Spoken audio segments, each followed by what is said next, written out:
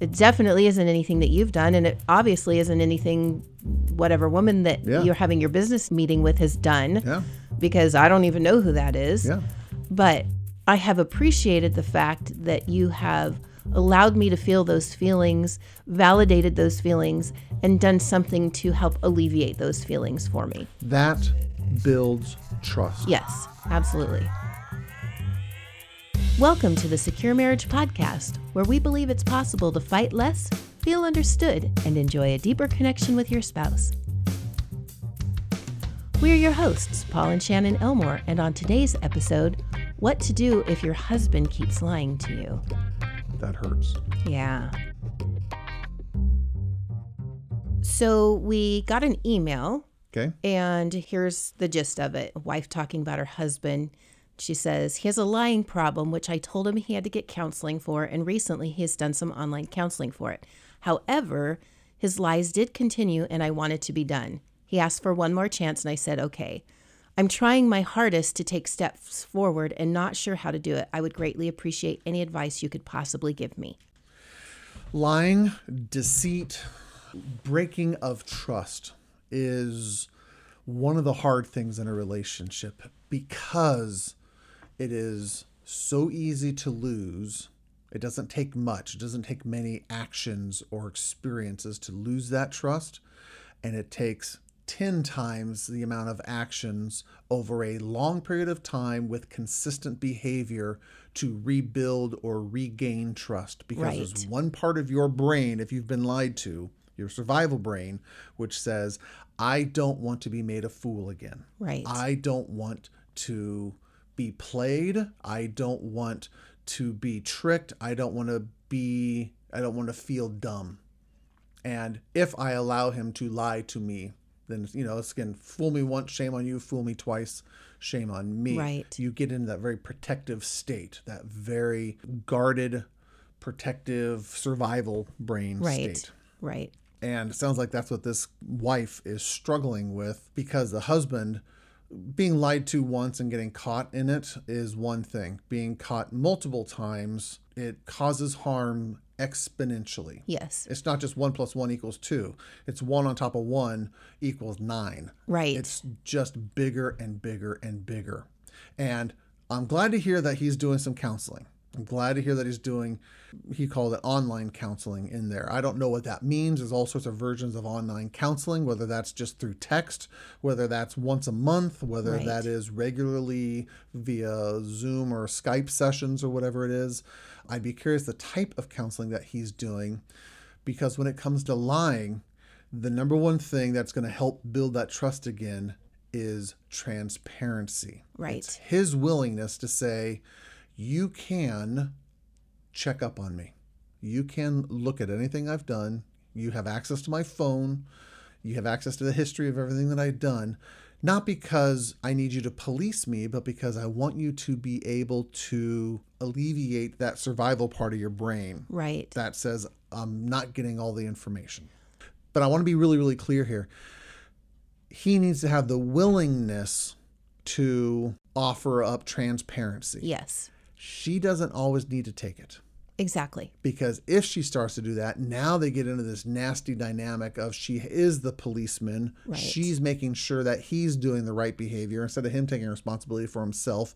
It actually becomes nasty codependent relationship. He becomes resentful, and it actually takes it out of adult to adult relationship and it moves it into a parent-child relationship. Right. Parents have to check up on their kids to make sure they're doing the right thing. I did that with my son this morning because he forgot to take the trash out last week, and my wife had to get up my wife did get up at 6 a.m. and took the trash out the next day. And my son forgot to take out the recycling 3 days in a row this week. So I reminded him today, and he's in a huff now because I reminded him and I was parenting him. I was being parental and I was treating him like a child, even though he's a teenager. He doesn't like being treated like a child. Imagine a 35-year-old guy who has a wife who's treating him that way. Instantly, you hit that resistance. You hit that, that defensiveness. You hit that survival brain, which says, I don't want to be treated this way. And usually you trigger people to hide more, to hunker down more. And it becomes a defeating or self-defeating process. Well, and I think after time, then you just start to behave the way that you're being treated. Yep. So if you're being treated like a child, if your spouse is parenting you all the time, well, there's no point in growing up or trying to be responsible because I still get treated like a child no matter what. So I might as well just be what I'm expected to be. Exactly.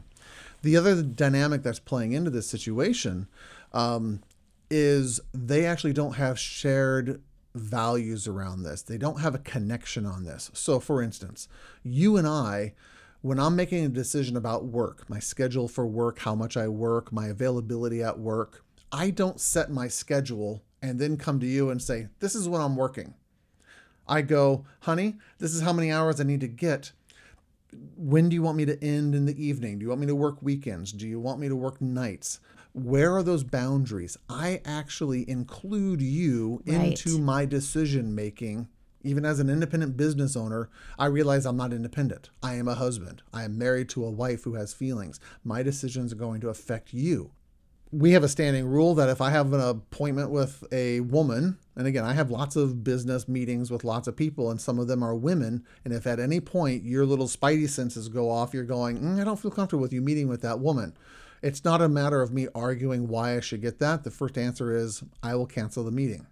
Now, let's talk about why that might be uncomfortable, what's going on. Right. But I will defer to you. Your feelings matter.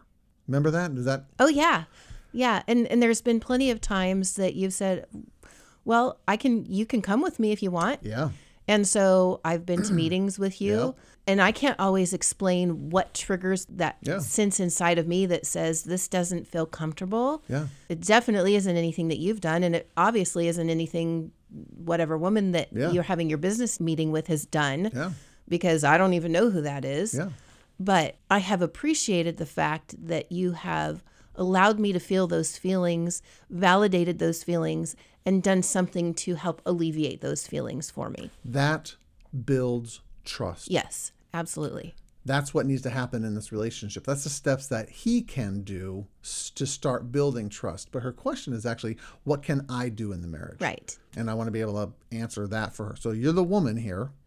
What do you think she needs to do in the relationship when it's still in that tenuous? I mean, normally I would say that she has to give him the benefit of the doubt, but the benefit of the doubt's bitter in the butt. Yes. And so that's not wise anymore. You want a hint? Yes, please. Here's the hint. With a lot of my clients, a lot of my couples that I work with, I talk about how you have to talk about the process and the problem. So the problem is the lack of trust, right? The uneasiness that she's having with him. And the process is right now, you're getting a text on your phone, and I don't know who that text is from, and I'll just admit to you that it makes me a little uncomfortable. I'm not saying that you're doing anything wrong, but because this is where we're at in our relationship, we're going to call it the elephant in the room, and I am being a little bit triggered. I'm a little bit uncomfortable with that right now. His responsibility is to say, that totally makes sense. I have lied to you. You have reason to mistrust me. You're welcome to have access to my phone anytime you want it. Here you go. You can look at this one. You can watch me answer this text right now. What happens typically, again, is when the wife has a much stronger overreaction of her own pain, her own hurt, her own disappointment, her own frustration. And again, she either moves in that heavy parenting, policing mode, trying to make sure he behaves, which will be toxic and nasty, or she moves into a victim mode. I can't fix it anyway, and there's nothing I can do about it, and so I'm just going to get out of here, and I'm just going to move on to the next thing. Neither one is healthy or good or a way to survive this process. So you have to talk about it in the moment. It's like having a cancer diagnosis. It's like, okay, we want to go to Disneyland, but we just got this diagnosis of cancer. It means that I can't move as much. It means that we're limited in our time. We have to bring this medication. We have to fly these certain times. We have to stay in this kind of hotel. You're talking about the process because this unhealthy cancer is now part of your story. Right. And I love that piece of talking about the process because sometimes you don't actually have the words for what you're feeling. Yep. The only thing that can come out is accusations or pointing the finger. Yep.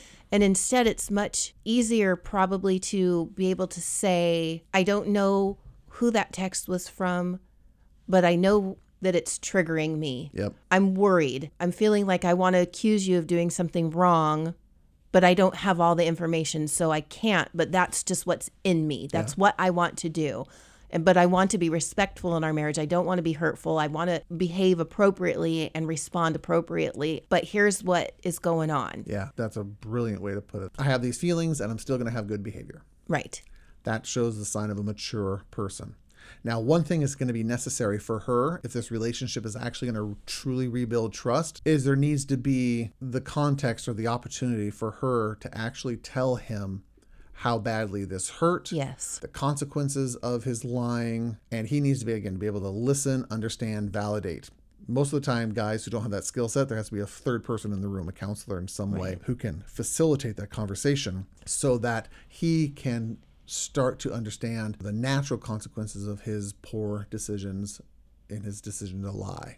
Right. Without him saying, I didn't do anything wrong. Yet that's called minimizing. Right. Or even justifying. And that becomes problematic. For the relationship to heal, they probably need to have some couples counseling, or at least have, she can join in on his online sessions where she has a chance to be part of this, because it isn't just his problem anymore. No. It's now a problem in the relationship. It's a cancer in the relationship. And it can be healed. It absolutely can be healed. The relationship might be Tinder for a while because it's going to take one more time where he gets caught lying. And now it's like, that's it. There's a pattern here and I just can't handle this anymore. And a lot of people actually do leave at that point. As a counselor, I actually think sometimes it's necessary, because if there's a repeated pattern of escalating behavior, Right. you can't make the other person stop, and you do need to probably have some appropriate boundaries in place. Right. But if the person's doing the work, they're still not going to be perfect. They have a growth chart they go through where they're trying to figure out how to get better at this. And we've talked about this too, where as you're learning and you're growing and you're making the changes, you still slip up. Yep. But the faster you catch yourself and say, oh, I fell into that pattern. I'm sorry. I lied to you again. Before your spouse has come to you and you catch yourself, that's a sign of change and growth. And that's not one of those points where you go, oh, one more time, I'm out of here. Yep. So for her, talking about both the process and the problem, the cancer. Here's why it's hard to trust you. Here's what I'm thinking in this moment. And they need to work through it together. Yes. It's actually not just her anymore. Right. That's what I would tell this nice lady who was kind enough to email us. Hopefully this provides a little bit of clarity or some answers for her so that she might know what the next step is that she needs to take in this. Yeah. If this sounds like your relationship and you need a little bit of personalized help or some understanding of what to do, you're actually welcome to do what she did, which is she actually emailed us. That would be Shannon@securemarriage.com or Paul@securemarriage.com. Or if you don't want to actually talk to us yet and you just want to get some more information on how to make your marriage better, securemarriage.com has a little free quiz right at the top you can take, which will tell you how good your marriage is doing and the 6 parts of the Secure Marriage Framework. From there, there's other little free courses that come into your email box just because we're just that nice. Yep. Other than that, thank you so much for sending in this question, and we look forward to talking to everyone next time. Yep. All right. Thanks so much. Bye-bye. Bye-bye.